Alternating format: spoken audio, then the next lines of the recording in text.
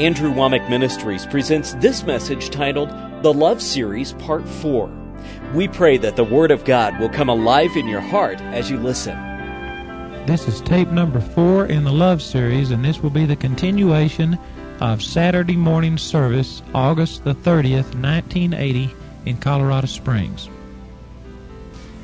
We had a lady come give a testimony in our body at Pritchett, Colorado, and she was sharing about how that she had 3 kidneys. The Lord had completely healed them. She had congenital malformation of the kidneys. She's supposed to be either dead by this time or on a kidney machine all of her life. The Lord completely healed her, set her free. She couldn't see her hand in front of her face. God restored her eyesight. She's able to believe. She was up just testifying about how miracles had happened. Her husband was supposed to be dead. He threw his medicine away, went into convulsions, and she prayed for him, instantly raised up.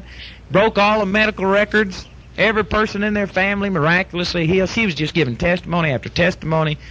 And some old lady in our church was sitting there just huffed up, puffed up. You could tell she was mad about the whole thing. And the Lord led me that morning to minister about our first love. And about how God says out of Revelation chapter 2 about how that we've left our first love. And He said, repent and do the first works. And then we got over into 1 Corinthians chapter 13. And I was talking about this very thing about how God's kind of love is not envious. And I said, if you can't rejoice with another person when God has done a miracle for them, if all you can do is think about, why doesn't it work for me? Then one reason it hadn't worked for you is because you aren't operating in God's love. You're self-centered. You are envious, which is not of God. And when I got to sharing that, the Lord opened up this lady's heart, and she stood up in front of everybody and testified that she, exactly what had happened that morning. And she testified about how that the Lord had shown her, and she got back into her first love, and she began to rejoice with that lady and sit there and get her attention off of herself and begin to confess, I am not envious, I am not self-centered, and she began to operate in God's kind of love, and she said it's just like going back on a honeymoon. Amen. Things begin to work. Because you see, envy is something that when you see envy come up in your life, you are not operating in God's kind of love. If a wife is envious of a husband prospering, if the husband gets something given to him and the wife, well, I don't ever get anything, you aren't operating in God's kind of love. Amen? Amen? Y'all are sure quiet. Act like I'm hitting home. Amen? I don't mind that. I know that lots of times when people get quiet, they're thinking. Praise God. That's what we need. We need this to soak in on us. So if you are envious, it is not God's kind of love, and immediately you ought to start changing, and you need to start rejoicing with those that rejoice. Amen? You really do. The Bible says out of the book of James, chapter 3, that where envying and strife is, there is confusion and every evil work. Where envying and strife is, there is confusion and every evil work. You open up the door to every device that the devil could possibly want to put on your life if you get into envy and strife. The Bible says out of 1 Peter chapter 3, verse 7, that husbands are to render unto the wife due benevolence unto the wife as being heirs together of the grace of life, that your prayers be not hindered. If you are operating in strife, your prayers are hindered. You aren't going to see things happen. And, of course, that applies to the women, too. If women are in strife with their husband, your prayers are hindered, and you aren't going to see the manifestations of the power of God. Not because God holds back, but because you have allowed Satan to come in. Satan is the author of envy and strife. If you are envious, if you are covetous over something that somebody's got, that is not God's kind of love. Get out of that. Start blessing people, amen? And start saying, and start rejoicing with them. You know, Jamie, she has to operate in this a lot because I'm the one that ministers to people most of the time. She is not. And so people come to me and people tell me how much they've been ministered to. People give money to me at my birthday. Most of the time, anybody that knows me always remembers my birthday and does something for me, and Jamie sits there. Amen. And you know, she's human just like anybody else, but I praise God that she does not get envious. She rejoices at seeing God prosper me and people love me and give thanks to me, and that's a God's kind of love. But it would be very possible that a lot of women in her situation could sit here and get resentful towards me and towards other people. How come I'm not getting this? If that would be her attitude, it'd be because she wasn't operating in God's kind of love. God's kind of love, see, is not self-centered, and it can rejoice when other people rejoice. Amen? Praise God. Now, if we hadn't hit you on these first 2 points yet, you just aren't breathing, amen? Because I guarantee you everybody has problems with these kind of things, and we need to keep ourselves in the love of God. Did you know the Scripture says that? Those are exact words. Keep yourself in the love of God. Keep yourself. That means you keep yourself. Well, God, how come I'm not operating in love? God's not the one that makes you love. Love is totally a decision of your own will. You can choose to be self-centered, to be envious, to be jealous, or you can choose to be what God told you to be. The choice is yours. Amen? And don't you sit here and say, well, you know, this is just the way that I am. No, nobody's made just to hate. You have to be taught that kind of stuff. You have to be well taught, and Satan has to put down a good plan. You can change yourself. You can be a loving person. You can operate in these things if you will to do it. Amen? God gave you that power. Charity vaunteth not itself, is not puffed up. Well, that goes along with being envious. In other words, he's saying that God's kind of love is not self-centered. It would rather give than it had receive. Now, I want you to understand this. There are a lot of times that people sit here, and when it comes time to minister to another person, they immediately think, what's it going to cost them? How much time is it going to cost them? How much inconvenience is it going to cost you? And immediately we begin to think of what it's going to cost me rather than think of the other person. God's kind of love is more concerned about the other person than it is about yourself. Now, there's some wisdom to use in this, because if you've got a home, I've seen some things abused here, that there are some people that have taken in and tried to help other people at the extent of their family, and they let their home simply go to pot because they've opened it up. Other people have taken advantage of them and done so many things that their home is destroyed. Like in my own life, I have such a desire to minister to other people that I'd minister 3 times a day, every day. Amen? I just love it.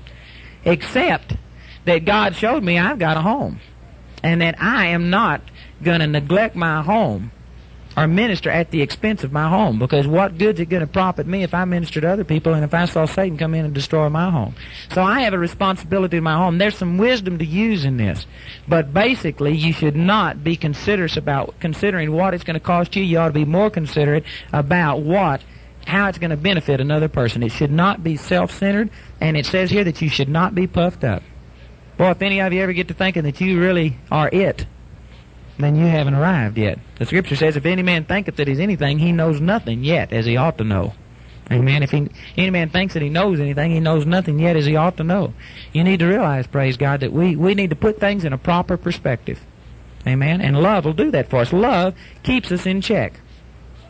God's kind of love will. Amen. In verse 5 it says, love doth not behave itself unseemly, seeketh not her own, is not easily provoked, thinketh no evil.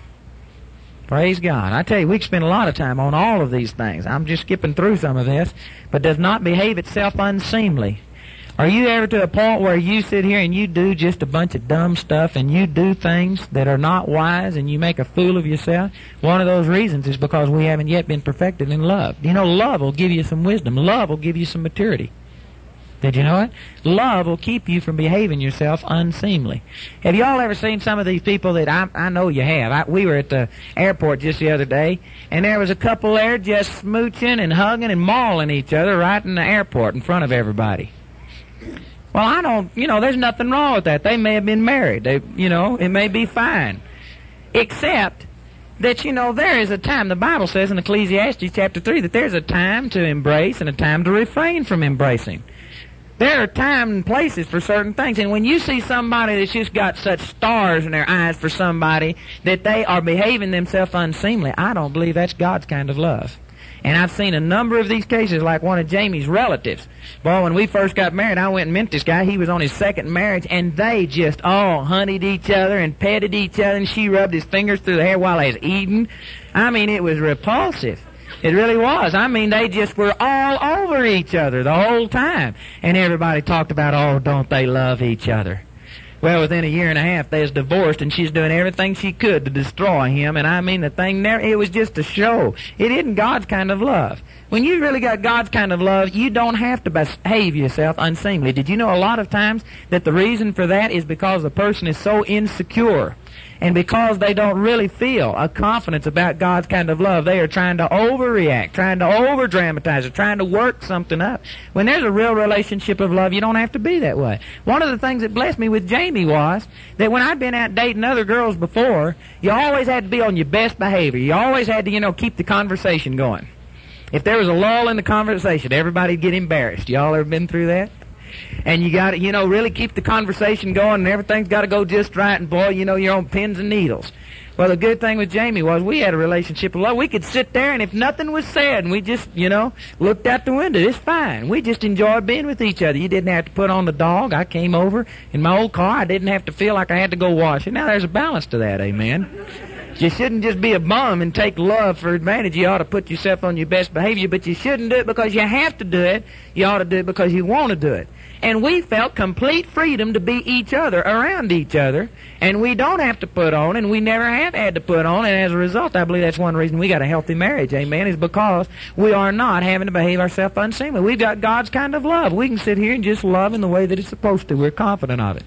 Amen? Y'all see that? Praise God. And it says that it seeks not its own, is not easily provoked. That's what we was talking about a while ago, about suffering long and is kind, and it thinketh no evil. Now, I tell you, this is something that Christians need to really be exposed to about God's kind of love. If your husband hadn't come home, if your wife hadn't come home, or this or that, the Bible says that Satan is the accuser of the brethren, and he is continually accusing us. If you're operating in God's kind of love, you won't think any evil. If you're sitting here worrying and fretting and imagining this and imagining that and imagining all of these other things, you aren't operating in God's kind of love. God's kind of love will think the best of a person. It will think no evil, is what the Scripture says. And I can say that in our own marriage, that a lot of the things that we've never had strife or problems in the sense that most people talk about. We never have had a fight in the 7.5 years, nearly 8 years we've been married. But there's been times, we sure could have had a fight if we'd have just jumped in and got with it. We've had temptations and opportunities just like anybody else. And I can see that in those times that the majority of it was nothing but Satan accusing one another.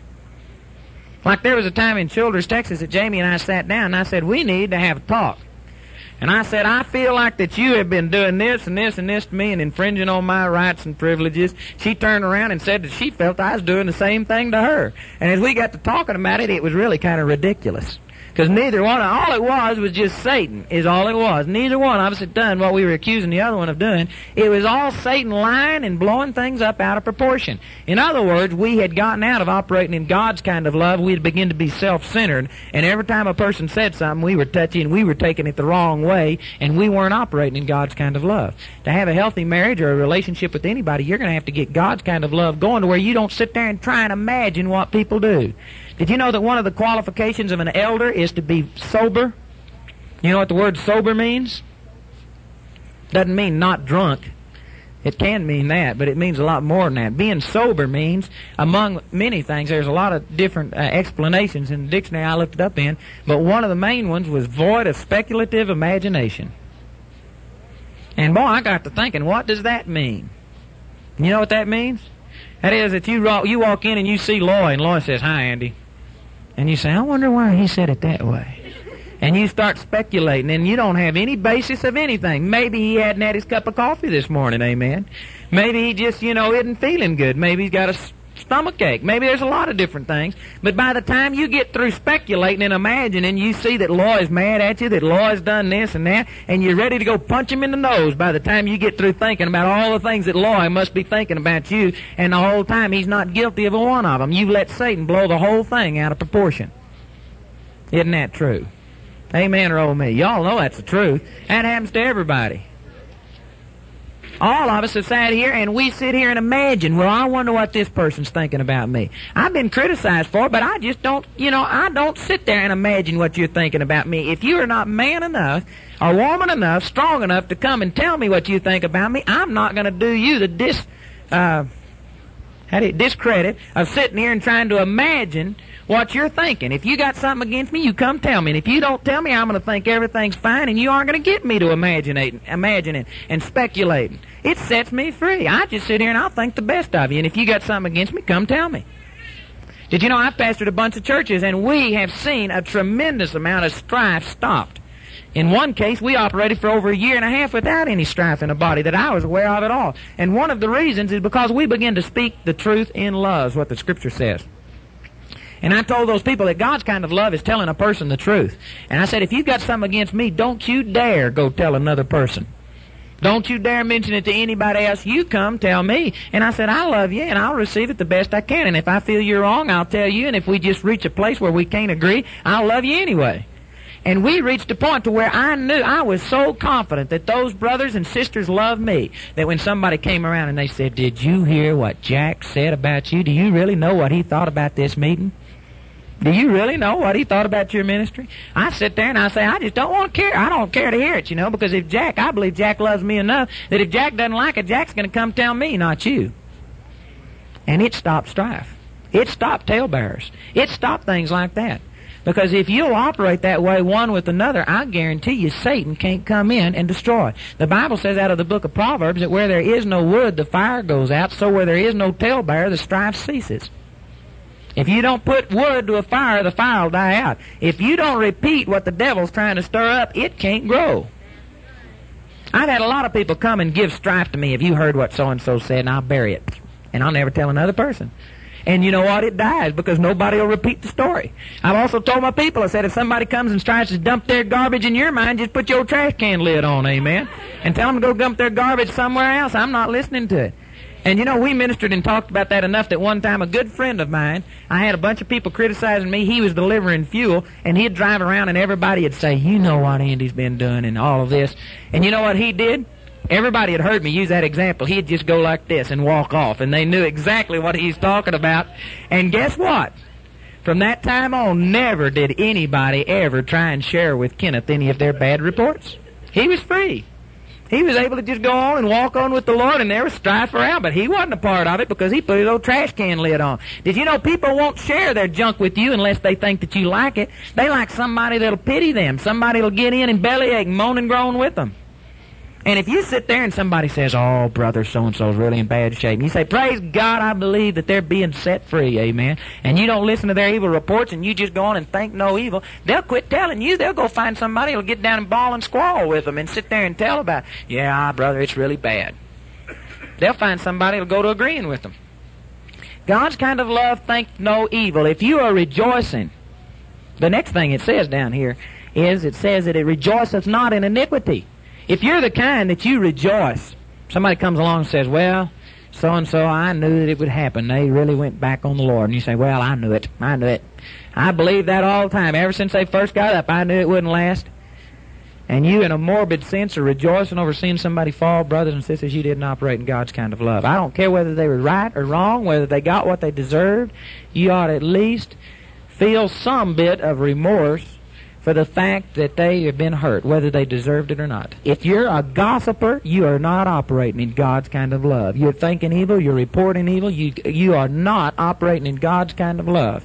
If you are a talebearer of bad things, you are not operating in God's kind of love. Amen? And if you aren't operating in God's kind of love, then you're operating in strife. And Satan is going to come and overhaul you. And you are not going to be profited by any of the other things that you do. Satan's the accuser of the brethren, and we need to realize this. And you can stop those accusations by sitting here and operating in God's kind of love. Think the best about a person. I got some people, I see people come to these meetings, and there's some people that aren't at these meetings that usually come to our meetings. And the first reaction is to sit down, "Uh-oh, I wonder what this and I wonder that. I wonder if they're mad at me." Maybe it's a person I've prophesied to, and they hadn't been back since I prophesied to them. And you begin to think, "Boy, you must have really blown it. They must have really disliked what you said. You really stuck your foot in your mouth this time." And you can go to getting condemned and upset, and did you know that the whole time maybe they're out of town on vacation? And you're going through torture, and Satan's beating you down and condemning you, and the whole time there's no truth to it. You can stop that kind of stuff by just forgetting it. If somebody doesn't like you, it's their fault, amen? It's their problem. Let them have the problem. I'm not going to get upset over it. If they don't like me, come tell me about it. If you don't tell me about it, I'm not going to cry over it. Amen? I'm probably not going to cry over it if you do tell me. Praise God. Well, that's freedom. I hope you all are seeing what I'm saying. That'll set you free. And in your marriage relationship, it'll set you free. It really will. There's times that I've seen Jamie, something isn't just right. And immediately you begin to get self-centered and self-conscious. I wonder if I've done this, if I've done that, and I can get in and make the situation worse. And then I find out later that maybe something else was bothering her. It didn't have anything to do with me. Maybe she was thinking about something else. And you see, I just bury those things. Satan can't come at you.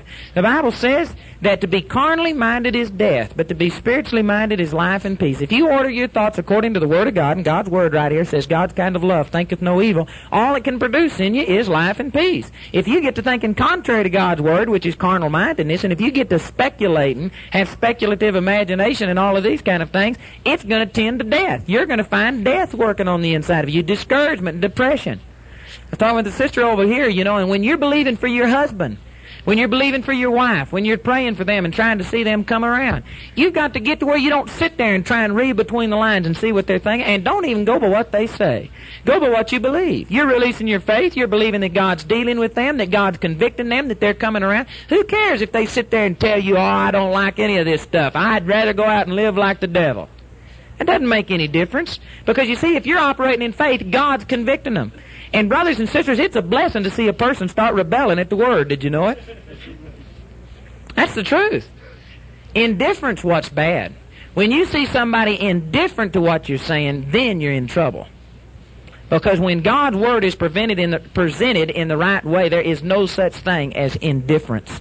You look at Jesus' life and at the ministry of the apostles, they either had a revival or a riot everywhere they went. But there was no such thing as people not, knowing that they were in town. When they went someplace, he said, those that have turned the world upside down are come here also. I guarantee you the gospel causes no small stir. I can stand to be persecuted, but I cannot stand to be ignored. And I'm not ignored, amen. We get it. People either love us or hate us, but very seldom do people go out saying, well, I didn't get nothing out of that. They go out loving it or hating it, but they don't leave indifferent very often. And that's the way that God's kind of love is. When you see a person start rebelling, that means, praise God, I'm getting through to them. I know God's dealing with them, and they aren't ready to receive yet, and this means that, boy, God's got them in a squeeze, amen. He's convicting that person. You ought to go to rejoicing. Quit looking on the outward appearance. Quit going by what they say. Who cares? If they get mad, that's because they're feeling conviction, and they aren't ready to respond yet, so they're kicking at it. But that means that they are being dealt with. That's a blessing, amen. That's a blessing. When a person starts squirming in the seat, I can say, praise God, it's getting through. Amen. If they get up and leave, praise God, a seed was planted. It got in their heart. They understood what I was saying. That's the reason they got up and left. Amen. And it'll be reaped somewhere. You see, if you get that kind of attitude, the devil just can't beat you. Your husband and your wife rebels, and the worse they get, the more excited you get. Amen. Praise God, we're getting through. Amen. The Holy Ghost is doing the work. You can't get defeated that way. I tell you, brothers and sisters, if we just operate in things the way God wants us to, you can't lose any way you go. If they repent and come around, praise God for it. If they rebel at it, praise God. Boy, this means that the anointing of the Holy Ghost is working. They're being convicted. You just can't be discouraged if you'll start operating in God's kind of love and think no evil. But most of us are prone to see the evil. The natural realm, that's the way that they operate. In newspapers, what sells? Good news? Bad news sells. You can put all the good news on the front page, people would drop the paper in a moment, but you start putting all the killings and the murders and the rapes and all the bad news on there, people will buy it. They are prone. We are conditioned. It is a demonic trait because Satan has been the god of this world and has been ruling over it. We are conditioned to see the evil and to gravitate towards the evil. And therefore we are conditioned to think evil. You can see one little thing go wrong. May not mean anything at all, but most people will immediately go to thinking something bad. People have a little pain in their chest, and the devil will go, heart attack, and they'll go, yeah, amen. Immediately, I agree, heart attack. And they'll start thinking the worst. And it may be that you ate something that didn't agree with you. But by the time you get through thinking about it, you're convinced it's a heart attack. You go to releasing your faith for it, and you get it. I've had pains hit me. I don't know if I've ever had a heart attack or not. I don't go to a doctor to find out if my faith's working, amen. I just believe God. But I've had pains hit me that have knocked me to my knees. It sure sounds like a heart attack, what other people have described, but I don't care. It doesn't make any difference if Satan wants to hit me with a dozen heart attacks. I'm not going to receive it. I'm going to walk on. I'm going to be in health. And I don't care if he hit me 10 times with one of those. It's not going to slow me down. I'm not going to go ask somebody to check me out, amen. God's Word tells me where I am. I just don't think any evil. I am not conditioned. When I begin to have a sniffle, the first thought is, praise God, I'm taking a healing, amen. I don't take colds, I take healings. You can be positive-minded about it. And I guarantee you, brothers and sisters, you can walk in health and you can walk in prosperity. And God's kind of love will do that. When you know that God's on your side, when you understand how much God loves you, you don't have to be fearful of sickness. The reason a lot of people jump on every little symptom that hits their body and says, oh, this must be it, is because they're fearful. Fear is perverted faith. Are y'all aware of that? Fear is faith in reverse. Fear is faith in the devil instead of faith in God. A person who fears something is actually believing Satan. They are putting their faith in Satan.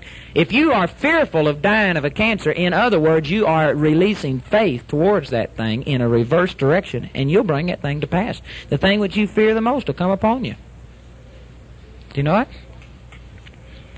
And so you can get God's perfect love flowing, and perfect love will cast out fear. I'm not fearful that I'm going to die of something because I know it's God's will for me to be healthy. According to my days, so shall my strength be. Moses was 120 years old. His natural force was not abated, nor his eyesight dim. If God did that for Moses, the Bible says, Matthew 11:11, I'm greater than Moses. Amen? Are you all aware of that? Brother, what are you saying? You're greater than Moses. Well, he that's least in the kingdom of God is greater than John the Baptist. John the Baptist was the greatest of all the Old Testament saints. John the Baptist was greater than Moses. I'm greater than John the Baptist. What the Scripture says, I got more power and authority. If Moses could live to be 120 years old, his eyesight not dim, nor his natural force abated, I can at least go that long. Amen. Praise God. That's the truth. And I don't have any fear of it. Perfect love cast out fear. I know God's on my side. I know it's God's will that I prosper and be in health as my soul prospers, so I don't have any fear of being sick. I don't have any fear. If something hits me, big deal. I don't go to thinking heart attack, arthritis, disease. I go to thinking health, amen. I go to thinking how much God loves me. I don't have fear in that area, and Satan can't dominate me. Love thinks no evil. Amen? Brothers and sisters, we need that. We could stay on that a long time. Praise God. You'll have to go to the Lord and just get that verified. It does not rejoice in iniquity, but rejoiceth in the truth. Are you rejoicing in the things of the Lord, the truth? According to John chapter 17, verse 17, sanctify them through thy truth. Thy word is truth. Do you rejoice in the Word? When you get in the Word, man, is it exciting to you? Do you love it? Are you rejoicing in the truth, or is it something that you have to do like, man, I know I need to be in the Word. I don't want to do this, but I got to do it. If the Word is not causing rejoicing on the inside of you, guess what? Your love's deficient. And you need to get back and start confessing, praise God, I've got God's kind of love, and I do rejoice in the truth. I'm going to get in this Word, and I'm going to love it, amen? And you can get in there, and you can cultivate a love for the truth, because that is one of the things that God's Word does. Immediately, when I received the baptism of the Holy Ghost, the Bible says that the fruit of the Spirit, out of Galatians 5:22, the fruit of the Spirit is love, joy, peace, all these other things. Love is one of the greatest evidences of the baptism of the Holy Ghost. And love came alive in me for the Word of God. I mean, I couldn't put it down. I'd read it 16 and 17 hours a day. I'd go to class at college and I'd have my Bible up reading. I got called on the carpet a bunch of times. I'd read it going down the road, driving down the road. I'd read it riding a horse. I'd read it doing anything that I've done. I just read the Word. I got me a bunch of New Testaments. I carried New Testaments everywhere I went because I was never without my Bible. I had a love for the truth. It was an immediate byproduct. Amen? And a person who isn't hungering and thirsting after the things of God, it's because they don't have love on the inside of them the way that it should. Amen? Because when you have God's kind of love, you rejoice in the truth. And praise God, we need to cultivate that kind of love. Do you know there was a time in Pritchett, Colorado where I didn't feel like reading the Word? I knew I needed to, and I'd set aside a night to study the Word. I knew I needed to do it, but I really just didn't have a rejoicing over thinking about getting in the Word. It seemed dry to me. Now, some people say, I can't believe you'd confess that. Well, I'm just telling you the way it is, amen? Sometimes I think it does good for people to know that a preacher isn't perfect yet, and that I have some of the same problems y'all do. I know everybody's experienced that one time or another. You know you should be in the Word, maybe it just doesn't appeal to you the way it should. Well, I'd just come off of a fast when this happened. And did you know when I fast, I reach a place where I don't want to eat. I really don't. I mean, I'd just as soon go without eating, but you have to start eating sooner or later. And I've also learned that if I'll start eating just as much as I feel like I need, that things are great, because you see my stomach is from, my appetite's down, and I eat just a tiny bit. And if I'll do that, I'll stay at that level. And it'll keep me from getting back up to where I was, overweight and all these kind of things. And so I've learned that if I'll just come off of a fast and eat what I feel like eating and not eat anymore, stop. I don't care if it's a third the portion that I normally eat, that I'd be better off. But I've also seen that if I try and go back to eating normal, and if I eat normal amounts, it just bloats me. I feel full, miserable for the first day or so, but after a couple of days, I can't do without it. I'm right back up to where I was, and I've just got to have that much food or I'm hungry. Whereas before, if I'd have just started eating small amounts, I stay where I am. It's not that my physical body desires it, it's that my appetite desires it. Everybody follow that? Well, the Lord showed me this concerning the Word. He says what happened was you've been on a fast from the Word. He said you hadn't been in the Word the way that you should, and so therefore you just don't have the stomach for it the way that you did. You don't have as much desire for it. But he said just go ahead and gorge yourself tonight, amen, whether you feel like it or not. And he says pretty soon you're going to get to where you're dependent on that much, and you'll have to have it to get by. And so I thought, well, praise God, I'll start. And so I started with about an hour's worth. Started about 10 o'clock at night, and at 3:30 in the morning, I was still going, amen. I was turned on, and it really, was working exactly the way that the Lord administered. I got turned on. I got to where I just couldn't put it down. And I've seen sometimes things like that happen. You may not have a love for the Word created in you the way that you should, but it's because your love's deficient. Just get in and start feasting on it, and you'll get to where you can't live without it. Amen? You've got to just get in it, whether you feel like it or whether you don't feel like it. But one thing you can do is take this scripture and start saying that God's kind of love rejoices in the truth. I've got God's kind of love, and praise God, I'm rejoicing in getting to see the truth and be in the word of truth. And if you'll operate in it, it'll set you free. Then it says, it beareth all things. Is there something that it seems like you can't bear? I've gone as far as I can. I can't bear it anymore. Well, you need to start operating in God's kind of love, because God's kind of love bears all things. Amen? That kind of takes away a lot of excuses, doesn't it? If you're to a point where you've just gone your last rope, well, why don't you get over into God's area? Amen? And let the Lord start living through you, and you can go a lot further. Because it bears all things. It believeth all things. This shows you how faith works by love, as Galatians chapter 5, verse 6 says. When you start operating in God's kind of love, immediately faith is going to start flowing. Because if you really believe that God loves you and God's all-powerful, and if that love is for you, well then, praise God, that means everything's for you. You can receive anything. It'll immediately quicken faith on the inside of you. Love is the motivating factor behind faith. And because many people have been deficient in love, they're deficient in faith. They got all the faith principles. They can recite them frontwards and backwards, but if you believe that God's getting angry at you at the drop of a hat every time you do something wrong, you'll never experience your faith working, because faith works by love. It says here that love believeth all things, and it hopeth all things. I haven't got time to teach on hope, but hope is not faith, but hope is a part of faith. Hope is a goal. It's a vision that you set out in front of yourself. If your life looks hopeless, if you don't have any goals, if you don't have any visions, if it doesn't seem like you're going in any certain direction, you know one of the big reasons why? You're deficient in love.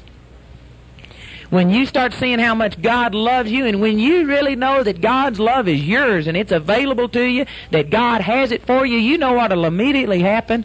Boy, you'll begin to think the sky's the limit. Amen? You'll begin to start your vision and your goal and your hopes. You'll begin to put them out there because you know that God's on your side and you can do all things through Him, and immediately hope will start coming into a person's life. A person that isn't operating in hope, doesn't have any joy about the future, isn't rejoicing in it, it's because they don't understand how much God loves them. They don't understand what God has made available to them. If you don't have hope, it's because you're deficient in the area of love. And the way you get yourself going is you say, praise God, I got God's kind of love. God loves me. All things are possible to him that believes, and you start enlarging your vision, and you start reaching out, and you start saying, God, I'm going to start believing you for some big things. You know, most of us get exactly what we believe for. Most of us don't believe for much. Most of us believe for piddling little is what it amounts to. We believe that God somehow or another is strained to supply our needs. So, Lord, I really need $120, but I'd settle for $100. And with Lord, really, honestly, I'd probably make it by until next time on $50. And I'd be content if you gave me $25, amen. That's about the way most of us act. You know the reason for that? It's because you don't know how much God loves you. If you knew how much God loved you, you'd just go to asking for $1,000. God's not going to miss it, amen. He wouldn't miss it. It wouldn't break him. He'd just soon give you $1,000. He'd give you $120. If you really understood how much God loves you, you'd go to believing for some big things. The reason we believe for such small things is because we think, Lord, I'm really taxing our love relationship. I know I'm not worth $120. Man, you just don't understand how much God loves you. If you understand how much God loves you, you can reach out and begin to believe for some big things. Amen? Love will hope all things. It'll believe all things, and it'll endure all things. The word endure doesn't just mean put up with. The word endure means to go through it, to persevere. If you're feeling weak, like, man, you just got to quit, you need some love quickening on the inside of you, because love will help you endure. It'll help you persevere, go right through the thing, storm the gates of hell. Amen? And then it says in verse 8 that love, or God, charity, never fails. Praise God. If you feel like you failed, you didn't operate in love. God's kind of love does not fail. Amen? Praise God. That's just real simple this morning, but did you know most people do not understand what we've talked about? And I'd say that there's not a person in here that made 100 on that test. Myself included. It's important that you go back through here and that you begin to see what God's kind of love is. And if you find yourself match-up deficient, don't get condemned. Just say, Father, I am going to start being what you said I am because you gave it to me. I'm going to start loving my husband, my wife, my children, my people on my job, whoever it is that Satan's using to come against you through. Say, I am going to start loving them with God's kind of love. And you start confessing it. And you won't feel like it, but who cares if you feel like it or not? Love is not a feeling. Boy, if God's people could get that in their heart, it would set us free. So many people, they go out and they try and operate on what I share with them about loving their husband or loving their wife. And they say, I tried it, but I just didn't feel it. I felt like a hypocrite. Well, big deal. Did you know you're a hypocrite if you aren't confessing that you love your husband? Because the Bible says that God's love is shed abroad in our heart, that you're saved by love. God's love, God lives on the inside of you, so you've got that kind of love. And if you aren't acting like you've got that kind of love, you're a hypocrite. Amen? It doesn't matter whether you feel like it or not. You are love. That's what your spiritual man is. And if you aren't acting on love, you're a hypocrite. I don't care whether you feel like it or not. You need to go to being what God says you are. And you need to start going and operating in love. And as you do it, if you do it, your feelings will come in line with it. You can change your feelings. Feelings are temporal. They're subject to change. You can change your feelings. Don't you be dominated by feelings. If your love is a feeling type of love, it's a carnal love. Now, God's kind of love will affect your feelings, but it does not originate from your feelings. It is not motivated or directed by your feelings. Your feelings are directed by your love. Amen? And if you'll start operating in God's kind of love like that, we would see things change. We'd see a lot of wives and a lot of husbands get won to the Lord if we'd start operating in that kind of love. Do you know it? I really believe. Now, I'm not saying that you haven't tried to operate in love towards your mate, but I'm saying that if you operated in God's kind of love towards your mate, can you imagine that person living with Jesus and having Jesus love them with a perfect love and them still being the way they are? Amen or oh me? If they're living with Jesus, that doesn't mean that they've got to accept. People have free will, but that does mean that they'd either reach a point of repentance or rejection. One of the two. Indifference is just not right. When a person ignores you, something's wrong. You hadn't operated in God's kind of love. God's kind of love, it says, heaps coals of fire upon their head. And I guarantee you, it's talking about not to hurt them, but to help them. It's conviction. Talking about, boy, you can really heap the conviction of the Holy Ghost on a person through love. And brothers and sisters, we haven't exploited love anything like what we should. That's the conclusion of the Saturday morning service, and now this is the beginning of Saturday evening service, August the 30th, 1980 in Colorado Springs. First of all, we've been talking about how love is the thing that God uses. That's the vehicle that everything else flows through, especially today. We talked about how that the gifts flow through love. We talked about how that faith works by love, all of these kind of things. And so we've got to get God's kind of love functional on the inside of us. And what we talked about last night, I think, is really important, because we talked about how that the Lord deals with our sins.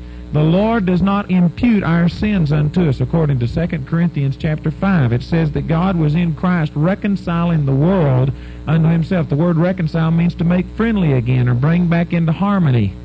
Like you would all the different pieces of this band, the piano and the guitars, you bring them into harmony. That's, you reconcile them.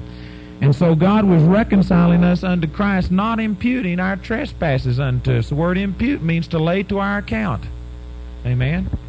Let me give you just a couple of scriptures before we get on with this. There's so much on this that I didn't cover anywhere near all that could have been covered on this, so I'll just give you some scriptures that'll verify things we talked about last night. Romans chapter 4.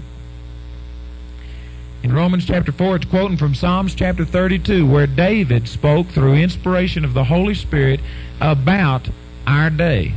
He prophesied concerning us. And Romans chapter 4 is quoting from Psalms chapter 32. And in verse 6 it says, even as David also described the blessedness of the man unto whom God imputeth righteousness without works, saying, blessed are they whose iniquities are forgiven and whose sins are covered. Blessed is the man to whom the Lord will not impute sin. Well, there's a lot of teaching right there. And you'll just have to study it on your own. We've already covered that. But it didn't say, blessed is the man to whom the Lord did not or does not, but will not impute sin. Boy, that's strong. The atonement of the Lord Jesus forgives you of your sins, past, present, and future. If you got questions on that, you need to get a tape of last night. Amen. It'll answer that. And it'll go into a lot of detail. Something else that needs to be explained is that there needs to be an understanding between the old covenant and the new covenant that we're under. Now, most people say, yes, we're under the new covenant. But most people, if I was to have a head count today, I'd say probably the vast majority of people in here don't really know the difference between the old and the new covenant. They somehow or another all bleed in together, and nobody knows the dividing line between the two. There's a very distinct dividing line. The old covenant was not a ministration of love. It was not a ministration of faith. Matter of fact, there's a scripture in Galatians chapter 3, and I'd like for you to look this up or you won't think I'm telling the truth. Amen. Galatians chapter 3 in verse 12, it says, and the law is not of faith. You can read that in context, and it says the same thing. He's talking about get out from under the old covenant law, because he says the law is not of faith. Boy, most people say, I've heard people on the radio. I used to be on KQXI radio in Denver, and they're one of these real sin-conscious preaching radio stations. Send in and get the green string, red string, blue string, and all these kind of things. And anyway, I heard a guy on there preaching about, boy, you got to keep the law of God. You got to live holy, holy, holy, holy. Without holiness, no man can see God. And on it goes. Well, we dealt with that in part last night, and I agree that God is holy, and without holiness, no man shall see God. But whose holiness? Yours or God's? You see, you just can't live holy enough. So the Lord Jesus came and lived a holy life for you, and He imputed His righteousness unto your account. And it's true, holiness, you've got to see God, but not your holiness. I could take that same man and just whittle him down to where he would, by his own standard, be headed to hell because he's not perfect yet. And if you keep the whole law and yet offend in one point, you become guilty of all, according to James chapter 2, verse 10. So anyway, there are people that stand up and say, brother, I believe in the Ten Commandments. We got to keep the Ten Commandments. We got to do this and do that. Well, if you really want to keep the Ten Commandments, did you know one of them is to honor the Lord and keep the Sabbath day? And the Lord interpreted what He meant by keeping the Sabbath day when a man went out and gathered sticks on the Sabbath day and he was stoned to death. If you really want to be under the Ten Commandments, every last person in here needs to be stoned to death. Now come on now. There's got to be some wisdom in this. Do you really want to be back under the Ten Commandments? Somebody said, well, brother, are you saying that God doesn't care anymore, that the Ten Commandments aren't for us? I'm saying that the judgment of the Ten Commandments has been placed upon the Lord Jesus. The Ten Commandments gave God's righteous attitude. Amen. It gave, this is the will of God. I can still profit from that. If I got a business deal coming up and it looks pretty good, but I have to lie to be able to get the thing. And if I want to know, Lord, do you really want me to lie? I can go back to the Ten Commandments and see, thou shalt not lie. And I can say, I know that God doesn't want me to lie because He gave a commandment one time not to lie. So I know that that's God's will. But at the same time, if I do fall short and if I do lie, I don't come under the punishment of the Ten Commandments, because according to the punishment of it, I'm supposed to be stoned to death for lying. Did you know it? I don't come under the punishment of it. I can still profit from anything in the Old Testament. There is a way that it is for us, but brothers and sisters, there is a distinct difference between the Old and the New Covenants. A big, big difference. Amen? Now, some of these things I'm going to go through pretty hurriedly. If you want to get this verified, you are welcome to take a newsletter back there, and I've got a whole series on these kind of things. I got a series entitled The Law is Not of Faith. And if you'd get that, it'll go into detail and it'll answer these things. It's a 4-tape series. But I'm going to go through some of these things pretty quick. An old covenant man had a dead spirit on the inside of them. They did not have a new spirit. They had a dead spirit. The Bible says this in Ephesians chapter 2, verse 1. It says that before Christ came, we were all dead in trespasses and sin. What part of you is dead? Your physical body, your soulish man? No, it's your spirit. Your spirit is a part of you that was dead, because that's the part of you that got born again. Amen? 2 Corinthians chapter 5, verse 17. If any man be in Christ, he is a new creature. Old things are passed away. Behold, all things are become new. That's not talking about your body, because if you're fat before you got saved, you're fat after you get saved. Amen? Not talking about your soulish man, it's talking about the spirit man. The spirit man is the part of you that's new, that's changed. So this is the difference between a new covenant man and an old covenant man. An old covenant man did not have a new spirit, he had a dead spirit that was dead in trespasses and sins. In Psalms chapter 50, David prayed and he said, Lord, renew a right spirit within me. And then he began to say, the sacrifices of God are a broken and a contrite heart you will not despise. That's said a number of places, and there's a lot of people today that talk about being broken before the Lord, and just broken, and they talk about being broken. An Old Testament man needed to be broken because, you see, there wasn't anything good on the inside of him. Everything he had needed to be broken and pliable so that God could just take him and use him however he wanted to. But a New Testament man, you don't need your spirit broken. Amen? There's nothing to be broken on the inside of it, because it is the Spirit of the Lord Jesus Christ. And if you try and humble yourself and beat yourself down with this old unworthy teaching, it's not going to help you. The New Covenant says, under Philemon, verse 6, that the communication of your faith becomes effectual by the acknowledging of every good thing which is in you in Christ Jesus. The good things, acknowledging the good that is in you in Christ Jesus, is what releases your faith. Under the old covenant, the only way you could get anything going, you see, was to sit here and acknowledge I'm nothing and just simply throw yourself on the mercy of God. Let's look at this in Galatians chapter 3. You should still be there. In Galatians chapter 3.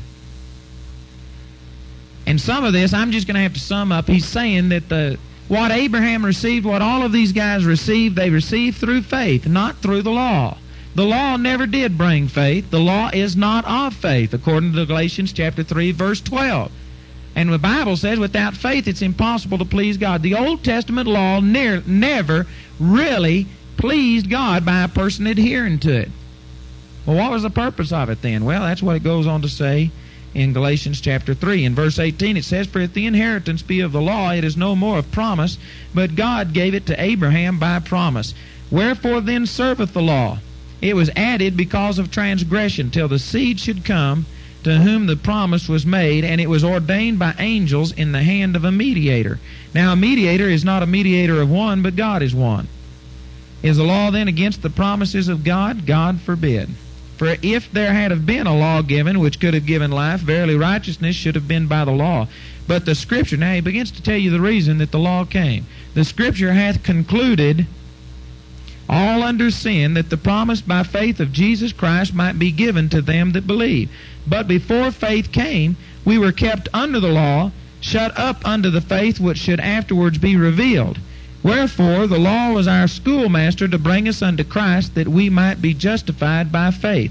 But after that faith is come, we are no longer under a schoolmaster, for ye are all the children of God by faith in Christ Jesus. So he says that the Old Testament law was added because of transgressions. God had already released faith and gave a covenant of faith to Abraham when there was no law. That shows you that God's perfect plan wasn't law. God's perfect plan was faith. But the law was added because of transgressions. And then it uses the example of it being a schoolmaster. In other words, there's a comparison here between a child. A child is not able to understand and reason spiritual things the way that they should. Now, not totally, but basically speaking, you can't sit here and reason with a little 1-year-old and say, now you shouldn't run out in the street, because if you run out in the street, a car might run over you. You know, some of the people that are trying to give instructions about how to raise children today, Dr. Spock and all of these things, reason with them. Talk it out. Never tell them do it because I told you to do it. Give them good reasons and all this. What do you do with the 1-year-old? Well, Dr. Spock lets them go until they're 5 years old. If you let a kid go till they're 5, you lost them. Unless you start interceding, but you lost them unless barring the intervention of God. Did you know it? If you let a child go to 3, you're in trouble. If you let a child go to 2, you've gone too long. Amen? A little tiny child may not be able to reason out spiritual things, but you know what? A little child can understand the rod. They can understand that if they go towards that curb again, they're going to get the rod every time. And even though they don't understand the spiritual significance behind it, or they aren't able to reason the way they should, they can respond to that rod.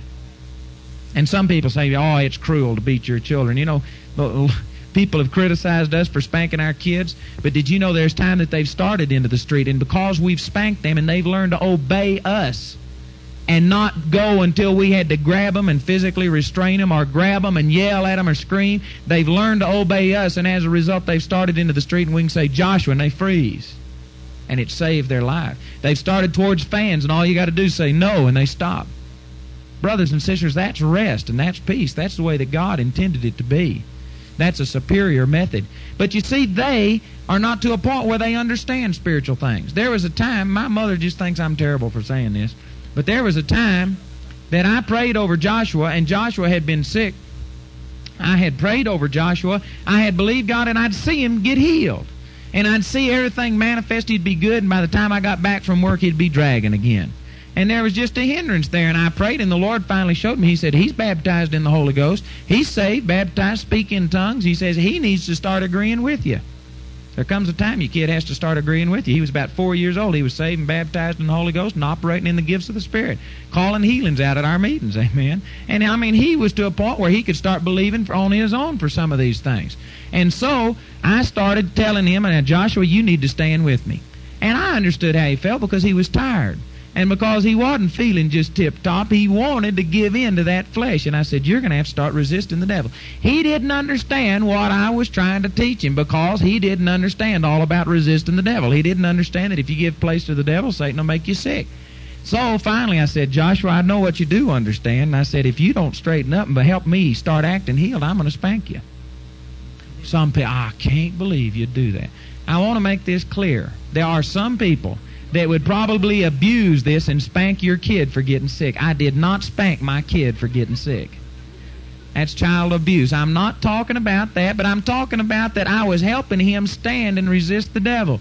And he resisted for a minute or two, and then he started dragging around again. And I said, Joshua, I love you, and because I love you, I'm going to teach you that you need to resist the devil whether you feel like it or not. And I spanked him. And I got up and I said, let's go. And we started dancing. We ran and we jumped and we hooped and we hollered. And in about 10 minutes' time, he was doing fine. And he got up, he went outside and played, and he never had another symptom. He never threw up again. He didn't have any more problems. Now, he didn't understand about resisting the devil, and I had to help him. But did you know there comes a time if the guy's 30 years old that you just don't go whip your son and help him to get to resist the devil? There comes a time that you're of age and no longer do you use that. If you were to take a 30-year-old and try and take him down and spank him, you'd do more harm than good. And it doesn't have to be 30 years old. I believe it stops pretty soon. The Bible talks about chastening your son betimes. That means early and quick. And it says chasten your son while there's hope. Did you know that there's a time that you lose all hope of changing a child through discipline? Some people are going to start on their 15-year-old kid.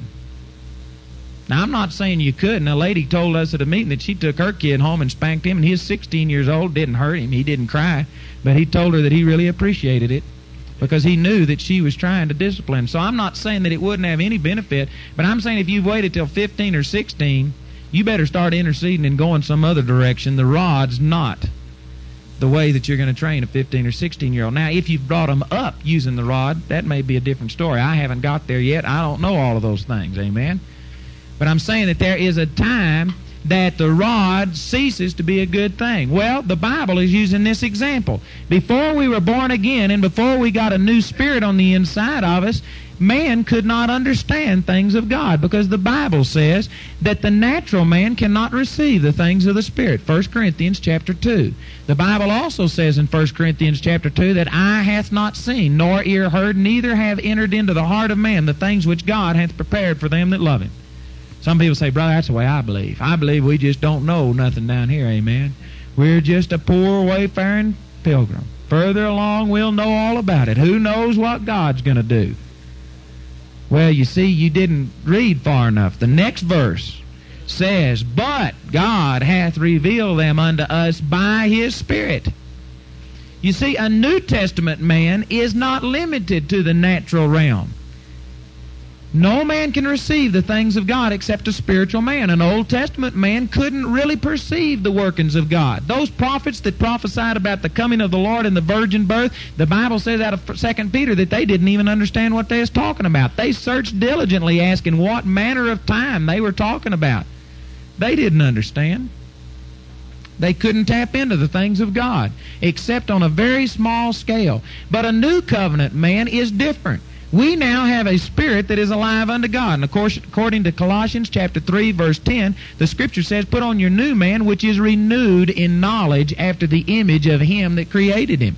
Those Scriptures we read out of 1 Corinthians chapter 2 says that the spiritual man judges all things. And then the last verse, verse 16 of chapter 2 says we have the mind of Christ. 1 John chapter 2, verse 20 says we have an unction from the Holy One and we know all things. Well, do y'all believe that? And then 1 John 2:27 says, the anointing which you have received of Him abides within you, and you need not that any man teach you, but as that same anointing teacheth you all things, and is truth and is no lie, and even as He hath taught you, ye shall abide in Him. Brothers and sisters, we're different from an old covenant man.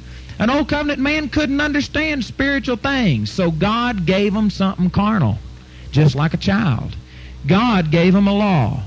God added the law. He didn't want the law. It never was God's perfect plan. It was added because of transgressions, is what this said. It was added as a corrective measure to keep us from going and living in sin.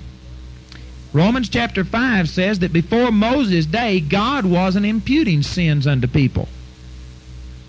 Do you know that?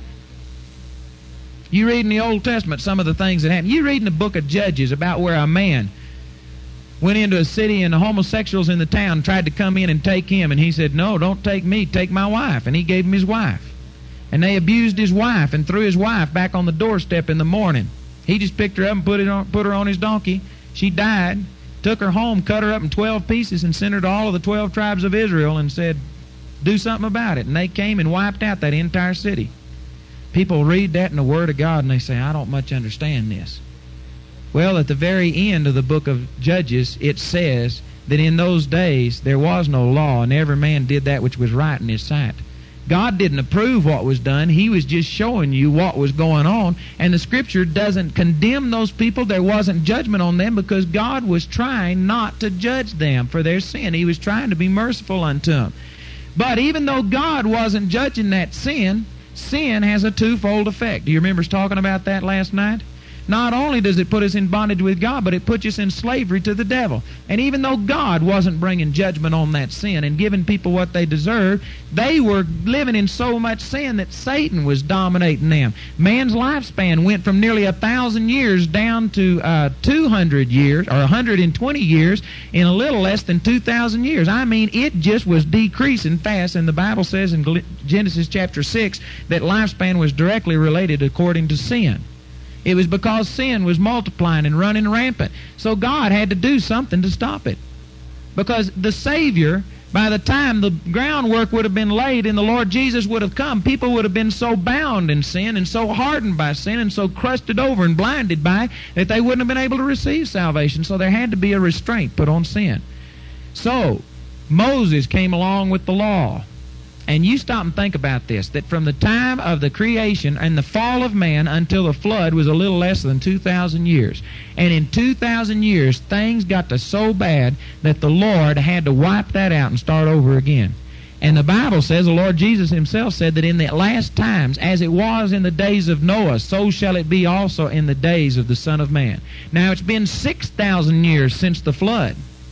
And we're just now approaching back to the sin and debauchery that was operating in the world before the flood. How come it took less than 2,000 years the first time? This time it's taken 6,000 years for things to get back in the mess. Because of the law. The law was given to restrain sin, just like a kid. You leave a kid to himself, man, he'll get so messed up that by the time he's 20 years old, if you try and straighten him out, you've lost it, you've blown it. He's corrupted. And it's going to take a supernatural act of God to intervene. There's no way to reason with him. He's gone. But you can restrain a kid by discipline, and even if he doesn't get converted, he will be restrained and kept from some things so that he still is reachable, and you can at least reach him. Well, this is what God did with the law. The law restrained sin and restrained people, and the Scripture says here it was like a fence. It shut us up unto faith. In other words, every time a person thought, well, I'm doing pretty good. You know, everybody else out here is committing adultery, so it must not be wrong for me to commit adultery. Everybody else is a homosexual, so it must not be wrong for me to be a homosexual. Every time they'd start that way, here's the law of God. And that law would condemn them, and they couldn't go that direction. They couldn't go, everywhere they turned, they were completely surrounded by the law of God condemning them, and it just shut them up and separated them, so the only way they could look was up and wait on God to do something. That's right where God wanted them, amen? Right where God wanted them. But brothers and sisters, the Scripture says that before faith came, we were shut up under the law unto the faith which should afterwards be revealed. But after that faith is come, we are no longer under the schoolmaster. Now that we have faith, and now that God has given us a new creation, and now that we are a born-again person, God is not wanting us to be law-conscious, sin-conscious, because the law is not of faith. The law wars against love. The law works wrath. It was a ministration of death meant for punishment. It showed us the wrath and the punishment of God. God doesn't want you to sit here under the wrath and the punishment of God. He wants to show you the love of God. But until you were able to receive that, until you got a born-again man, He used the law as a temporary measure. Amen? Let's look over in 1 Timothy chapter 1. And in 1 Timothy chapter 1, the Scripture says here in verse 5, the end of the commandment is charity, or God's kind of love, brotherly love, out of a pure heart and of a good conscience and of faith unfeigned. That's what we've been ministering on these last few days. From which some, having swerved, have turned aside unto vain jangling, desiring to be teachers of the law, neither understanding neither what they say nor whereof they affirm. Amen? There's some people that have turned aside from preaching God's love and forgiveness, and they've got up and they preach law. And they don't understand what they're saying, neither what they affirm. If they understood, they'd understand that they are condemning themselves because they aren't perfect. If you break it in one point, you're guilty of all. They just don't understand what they're saying. Then it says, but we know that the law is good if a man use it lawfully, knowing this. In other words, there's a qualification on the law. That the law is not made for a righteous man. Well, who's a righteous man? We are, amen. According to 2 Corinthians chapter 5, verse 21, He made Him to be sin who knew no sin, that we might be made the righteousness of God in Him. I am the righteousness of God. My spirit man is righteous and truly holy, praise God. And I am righteous. The law isn't made for me. The law is made for the lawless, for the ungodly, for the whoremongers and adulterers, man-stealers, perjured persons. If there is any other thing that's contrary to sound doctrine, those are the people that the law is made for. Not for a righteous man. You are not under the law. You are not governed by law. Somebody says, I just don't know if I like that or not, because if I'm not governed by law, what's to keep me from going out and living in sin? Let's look in Romans chapter 6, and I'll show you what's to keep you from going out and living in sin. Romans chapter 6. Paul was ministering along these lines. Paul ministered a lot on this. We could teach on this subject for literally weeks because it's so important and it's been so neglected. But Paul was saying these same things in chapter 5, and then he started chapter 6 with, he knew what somebody's question was going to be. Some of you probably here has been thinking the same thing. What shall we say then? Shall we continue in sin so that grace may abound? If I'm not under the law, does that mean I'm free to go live in sin and just let God's grace abound? Where sins abound, grace abounds greater. I can go live like I want to. His answer is, God forbid. How shall we who are dead to sin live any longer therein? You see, a person that's sitting here thinking that the law is the thing that's going to hold them in tow, you haven't understood the new birth. Because when you get born again, you get a spirit on the inside of you, and this spirit, according to Galatians chapter 5, verse 22, is producing love, joy, peace, long-suffering, gentleness, goodness, faith, meekness, temperance. Against such there is no law. The spirit within you will never direct you in sin. It'll only direct you in righteousness, holiness, in righteous living. And all you got to do is just let this Spirit govern. The Scripture says the same thing. Jesus said, look, love is the fulfilling of the whole law. He that loves has fulfilled the law, because all of the commandments, you shall love your neighbor and do all of these things. It's briefly comprehended in this one saying, thou shalt love thy neighbor as thyself. Love works no ill towards his neighbors. Therefore, love is the fulfilling of the law. Man, when you start receiving and seeing who you are, the Spirit within you does not lead you to commit sin. The Spirit within you leads you to live a holy life. And a person who is truly born again is seeking to live a holy life. And if you are restraining yourself by the law, then there's one of two things wrong. Either you don't know who you are, which is the main thing that's wrong with most religious people. We haven't been told who we are. Either you don't know who you are, or you aren't born again. Because a person that's wanting to go persist in sin and they need a law, they want something that's going to strike them down and put fear in their heart and keep them from living in sin, that person needs to either get born again or you need to learn who you are and see the love that God's committed unto you. And according to 2 Corinthians chapter 5, the love of Christ will constrain you to live a holy life. Y'all getting this? I used to live under law, and I did what I had to do, and according to the standards, I lived a pretty good life. I never said a cuss word in all my life. I've never smoked a cigarette in all my life. I've never taken a drink in all my life. And according to man's standards, that's pretty good. I still just as black as the ace of spades, amen, because if you break one commandment, you're guilty of them all. But man thought I was pretty good. They patted me on the back. But do you know March the 24th, 1968, when the Lord revealed himself to me and showed me how much he loved me, I guarantee you, from that time on, my life transformed. I'd have given up bubble gum if I'd have thought it had pleased God. I'd give up anything. I've done things that I wouldn't tell you, things that are my convictions, because there's nothing that's sin about it. It's just something that I do because I just want to do it for the Lord. And it's not, if I was to put it out, somebody would come under bondage and think that's the way I've got to live. No, you don't have to live that way. I've chosen to do a lot of things that God didn't tell me I had to do. I separate myself and do some things because I want to do it, because love will motivate you. Law may make you go witness to your neighbor out of condemnation, but law won't make you lay down your life for your neighbor. The Bible says love is the thing that compels you to lay down your life. Brothers and sisters, what we've got is you don't need a whip anymore.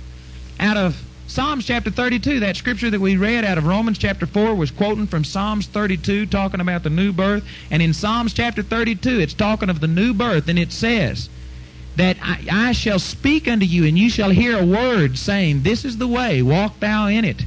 Only be not as the horse or as the mule, whose mouth must be held in with bit and bridle, lest they turn on you. See what he's saying? He's saying, look, you're a new creature. You'll hear a voice saying, this is the way, walk in it. It says, don't act like a mule that has to have a bit or a bridle. Most Christians, the only thing that's motivating them is the bit and the bridle. They're waiting on God to strike them with something.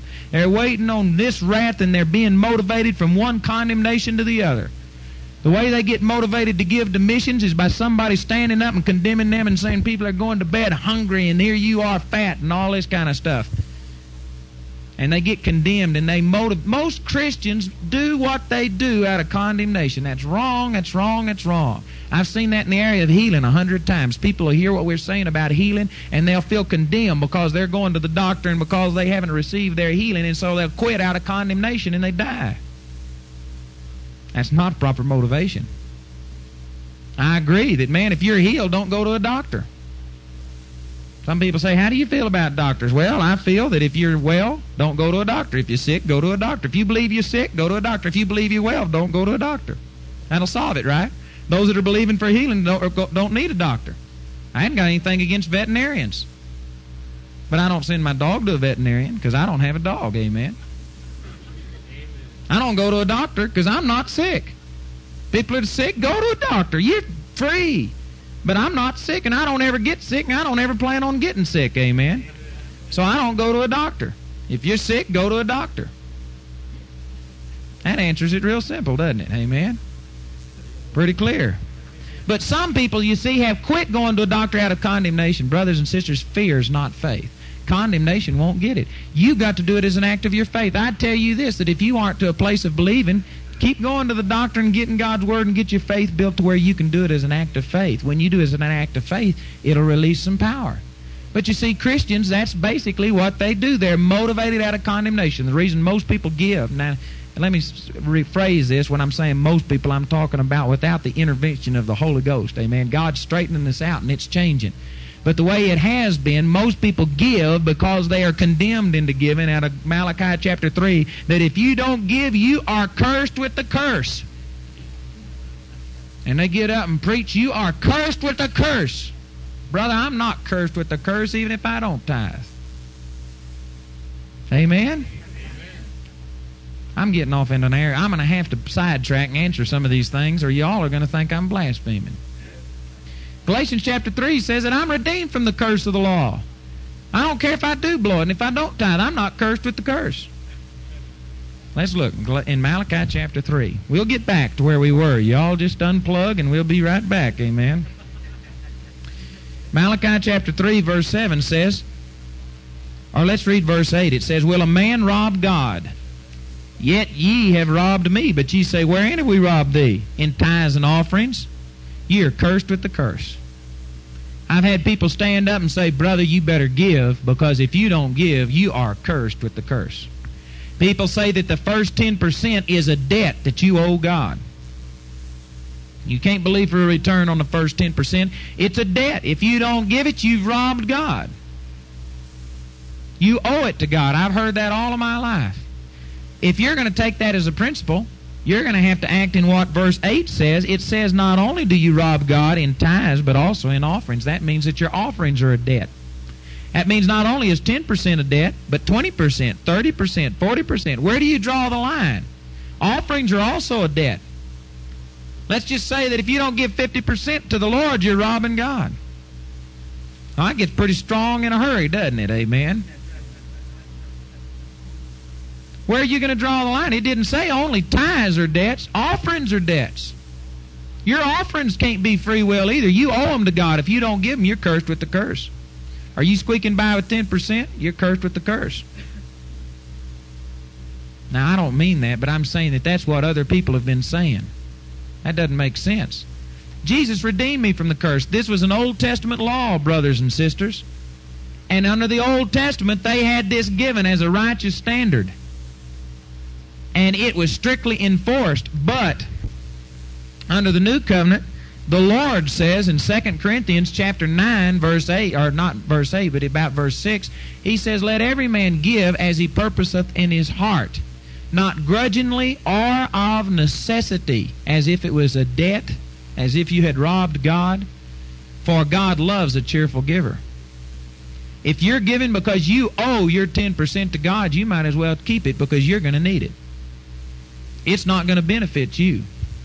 As we read in 1 Corinthians chapter 13 today, if I give my body to be burned, if I give all of my goods to feed the poor, and if I have not charity, it profiteth me nothing. If you give your 10%, if you give 90% as a debt that you owe to God, feeling like you've got to do it to fulfill Malachi 3, verse 8, then you will profit nothing from it. It will not benefit you because you did not give it cheerfully. God loves a cheerful giver. There's a difference between the Old and the New Covenant. The 10% was an Old Testament law that, bless God, I'm not under it. Praise the Lord. Somebody says, brother, are you saying that you don't have to give? No, the New Testament teaches giving. And if you want to be strict with it, I believe that the New Testament is a lot more than 10%. A person who's operating in a tithe is shortchanging God. You take a person that'll start learning the truth about giving, and you'll wind up, I've seen people give 100%. Take their paychecks and sign them over. Fanatics, amen. Love motivates you to give more than legalism ever does. You can go into some of these churches that preach 10% and preach you're cursed with the curse, and you can go in there and you'll get 10% and not one penny more.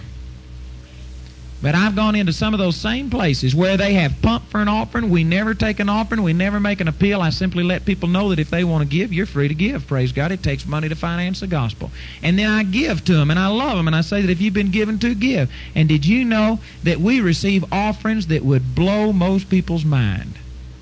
We've received offerings with less than 100 people present, over $7,000, and never pass a bucket. Amen? Boy, if the old denominational people preaching 10% could get hold of that, they'd be doing good, wouldn't they? Brothers and sisters, love will motivate people a lot stronger than condemnation. And there's a bondage attached to that. It profits you nothing if you don't do it cheerfully and of a good heart. But you see, most Christians have been motivated to give out of a bondage. Man, I know I got to give this 10%. I don't want to, but I got to, so God will rebuke the devourer for my sake. I've even heard faith preachers, people that I love and who have ministered to me, that I just feel like aren't enlightened in this area, preach 10% and get up and say, this is the only exception in the Word of God where God will rebuke the devourer for your sake. Everywhere else you have to rebuke the devil, but God will rebuke the devourer if you're a tither. This isn't an exception, brothers and sisters. An Old Testament man didn't have authority over the devil. He couldn't say, devourer, I rebuke you in the name of Jesus. So if he'd get in and pay his tithes and get under God's umbrella, God would go to rebuking the devourer for his sake. Amen? But a New Testament saint, I got something greater than this. God gave me authority over the devil, and if you're a New Testament believer, I don't care if you are paying your tithes, if you don't rebuke the devourer, it won't get rebuked. Your tithes will not rebuke the devourer, brothers and sisters. Amen? Praise God. That was given because people didn't have any love within them. They didn't have a new born-again, recreated spirit, and God had to set a minimum on them and say, look, at least do this.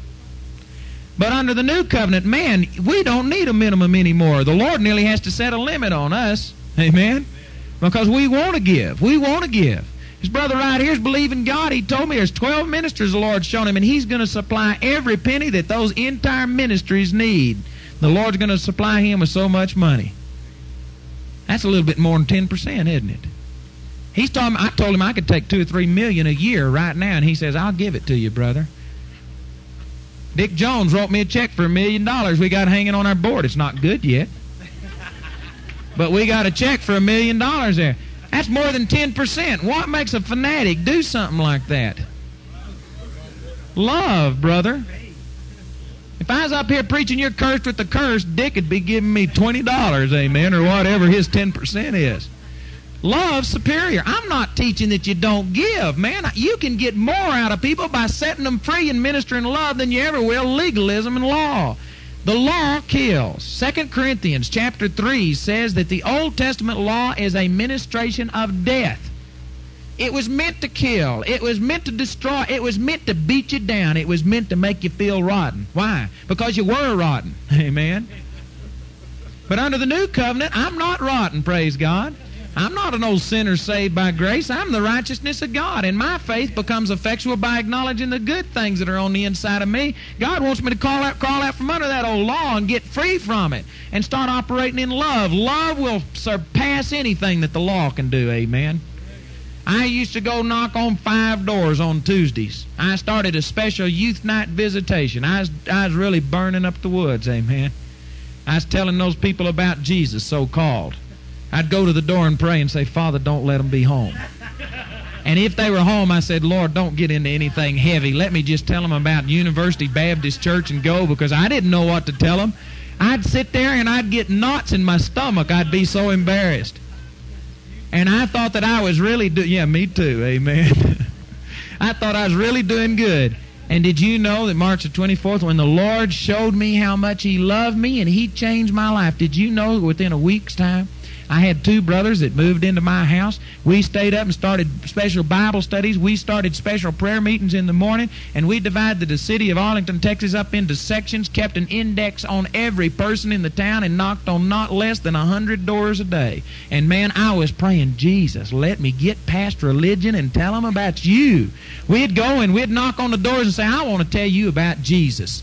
Bam! They'd usually slam the door.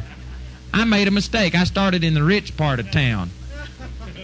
And after that fizzled out, we went to the poor section of town. We couldn't make more than 2 or 3 visits a day. Those people would just cry and say, man, I need help. Amen.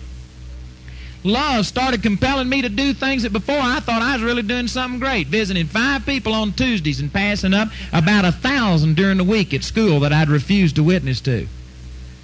And I quit the special visitation, and I started witnessing to all of those 1,000, amen. I witnessed to everything that moved. I'd grab them coming out of a 7-Eleven store. And of course, I wasn't using much wisdom. I did a lot of this in condemnation, but I remember grabbing a guy one time that had a pack of beer and telling him, brother, you're going to hell. You need Jesus. Amen. We used to go out in front of the bars and pass out these tracts that says, repent or else, turn or burn. We used to do that. We'd pass them out by the hundreds per night. We used to have this tract that says, what you must do to go to hell. And you open it up, and there wasn't anything on the 2 pages, and you turn it over on the back, and it says, that's right, nothing, for all have sinned to come short of the glory of God. And then we'd tell them about Jesus. We tried everything that there was. I got to where I used catchy phrases. I mean, I was compelled. I was seeking to witness to people. I didn't know how to do it, but, man, I was giving it everything I had. Nobody had ever taught me how to witness. I went up, and I remember seeing a sign, on the fence that says, beware of dogs. And I went up and I rang the doorbell, and I said, praise God, you must be a Christian. They looked at me like, why do you think I'm a Christian? And I said, well, you got that scripture out there on your fence. Said, scripture on my fence says, yeah, beware of dogs. And I'd open up to Philippians chapter 3, verse 2, and where it says, beware of dogs, and I'd just keep reading, amen. I'd get them started, and I'd just keep reading it. I wouldn't stop. Hallelujah. Praise the Lord. Now, I tell you what, brothers and sisters, there is no soul-winning course that'll ever make you that stupid, amen, that fanatical. But when you get God's love flowing in your heart, praise God, you'll go to doing some things. I've done a lot of peculiar things. And love is a greater motivating force than condemnation. All condemnation ever got me to do was knock on doors and pray that nobody was home. Praise God. Love is greater, brothers and sisters, and what I'm saying doesn't free you to go live in sin. It frees you from sin, because you see, even though you may be trying to do the right things, you're going to blow it. You're going to fall short. And what happens if you're under the law? All the condemnation of the law comes in upon you, and you begin to feel condemned, and it'll do exactly what the Scripture says. It'll minister death to you. It'll kill the love that we've been talking about. Love and law are opposites. The law wasn't given to show God's love. It was given to show God's wrath. And if you're under the law is not of faith. You can't live under it. Get out from under it, amen. It'll kill you. It'll destroy. If you're going to church because you have to go to church, because that's your obligation as a Christian, quit going to church. It's not going to profit you. Start going for the right motive, because God says that as you go, you can exhort one another daily and keep yourself from being hardened through the deceitfulness of sin. Go because, like what Jack's saying, man, you're so excited about praising God you couldn't stand to be away. That's a proper motivation. Most of us go to church, and after you go to church, you come out feeling lower than a gopher hole, worse than you were when you went in. Praise God. There's a better way. The better way is love. Amen? Love is superior. Let me give you another example. Now, most of you will really relate to this. Really relate to it out of Deuteronomy chapter 28. Deuteronomy chapter 28 is good. Everybody says, man, that's the blessings of God. But you know what? Most people get hung up in verses 1 and 2. It says here, let's start reading with verse 3, okay? Let's read it the way most people believe it. Deuteronomy chapter 28, verse 3 says, blessed shalt thou be in the city, and blessed shalt thou be in the field. Blessed shall be the fruit of thy body, and the fruit of thy ground, the fruit of thy cattle, the increase of thy kind, and the flocks of thy sheep. Blessed shall be thy basket and thy store. Blessed shalt thou be when thou comest in, and blessed shalt thou be when thou goest out. The Lord shall cause thine enemies that rise up against thee to be smitten before thy face. They shall come out against thee one way, and flee before thee 7 ways. The Lord shall command. Boy, that's good, isn't it? The Lord shall command the blessing upon thee in thy storehouses, and all that thou set thine hand unto, and he shall bless thee in the land which the Lord thy God giveth thee. The Lord shall establish thee an holy people unto himself, as he has sworn unto thee, if thou shalt keep the commandments of the Lord thy God, and walk in his ways.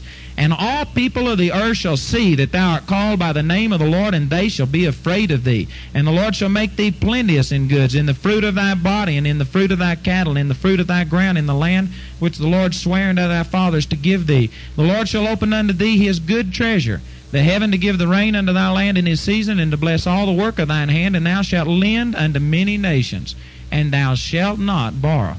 And the Lord shall make thee the head and not the tail. Thou shalt be above only and not beneath. And then here's the catch. If thou shalt hearken unto the commandments of the Lord thy God, which I command thee this day to observe and to do them, and thou shalt not go aside from any of the words which I command thee this day to the right hand or to the left, to go after other gods to serve them. Now those are tremendous blessings, but that if makes a difference. And then verse 1 and 2. Look at verse 1 and 2. And it shall come to pass, if thou shalt hearken diligently. Amen? If Thou shalt hearken diligently unto the voice of the Lord thy God, to observe and to do all of his commandments which I command thee this day, that the Lord thy God will set thee on high above all nations of the earth, and all these blessings shall come on thee and overtake thee if thou shalt hearken unto the voice of the Lord thy God. Now there's a lot of people that say, I really believe that it is God's will to bless me. I really do believe that God loves me, and I really do believe that God is wanting to pour out these blessings on me. But brother, the problem is I have not hearkened to the Lord the way that I should. I haven't been diligent the way that I should. And it says to observe to do all his commandments. Most people that want to be under the 10 Commandments don't even know what they all are. Did you know it? How many of you can tell me every one of the 10 Commandments? Raise your hand. I won't make you recite it. Almost. Almost doesn't count. Look, if we're going to be under it and if we got to observe to do all of them, we got to know all of them, right? That just shows you that people don't really believe what they say. And the 10 Commandments aren't all of them. You know, the book of Genesis, Exodus, Leviticus, Numbers, Deuteronomy, they got multiplied thousands of commandments and ordinances that aren't in the 10 Commandments listed in Exodus chapter 20. You got to observe to do all of them. You don't even know what they are. Man, you've blown it. You hadn't got a chance of fulfilling them if you don't know what they are. Well, there goes the blessings of God, right? Well, it goes if you think that you're going to be under the law. But you see, let's look over here in Romans chapter 8. Romans chapter 8 verse 1 says, There is therefore now no condemnation to them who are in Christ Jesus, who walk not after the flesh, but after the Spirit. For the law of the Spirit of life in Christ Jesus hath made me free from the law of sin and death. For what the law could not do, in that it was weak through the flesh, God sending his own Son in the likeness of sinful flesh, and for sin hath condemned sin in the flesh. And verse 4 says, That the righteousness of the law might be fulfilled in us who walk not after the flesh, but after the Spirit. We hope that your heart has been quickened by hearing the Word of God through this message. Remember, Andrew Wommack Ministries operates a helpline that you can call for prayer and information at 719-635-1111. We have a ministry website at www.awmi.net, and you can write the ministry at P.O. Box 3333, Colorado Springs 80934. Until next time, we pray that you will reach out by faith and receive everything that is yours through God's grace.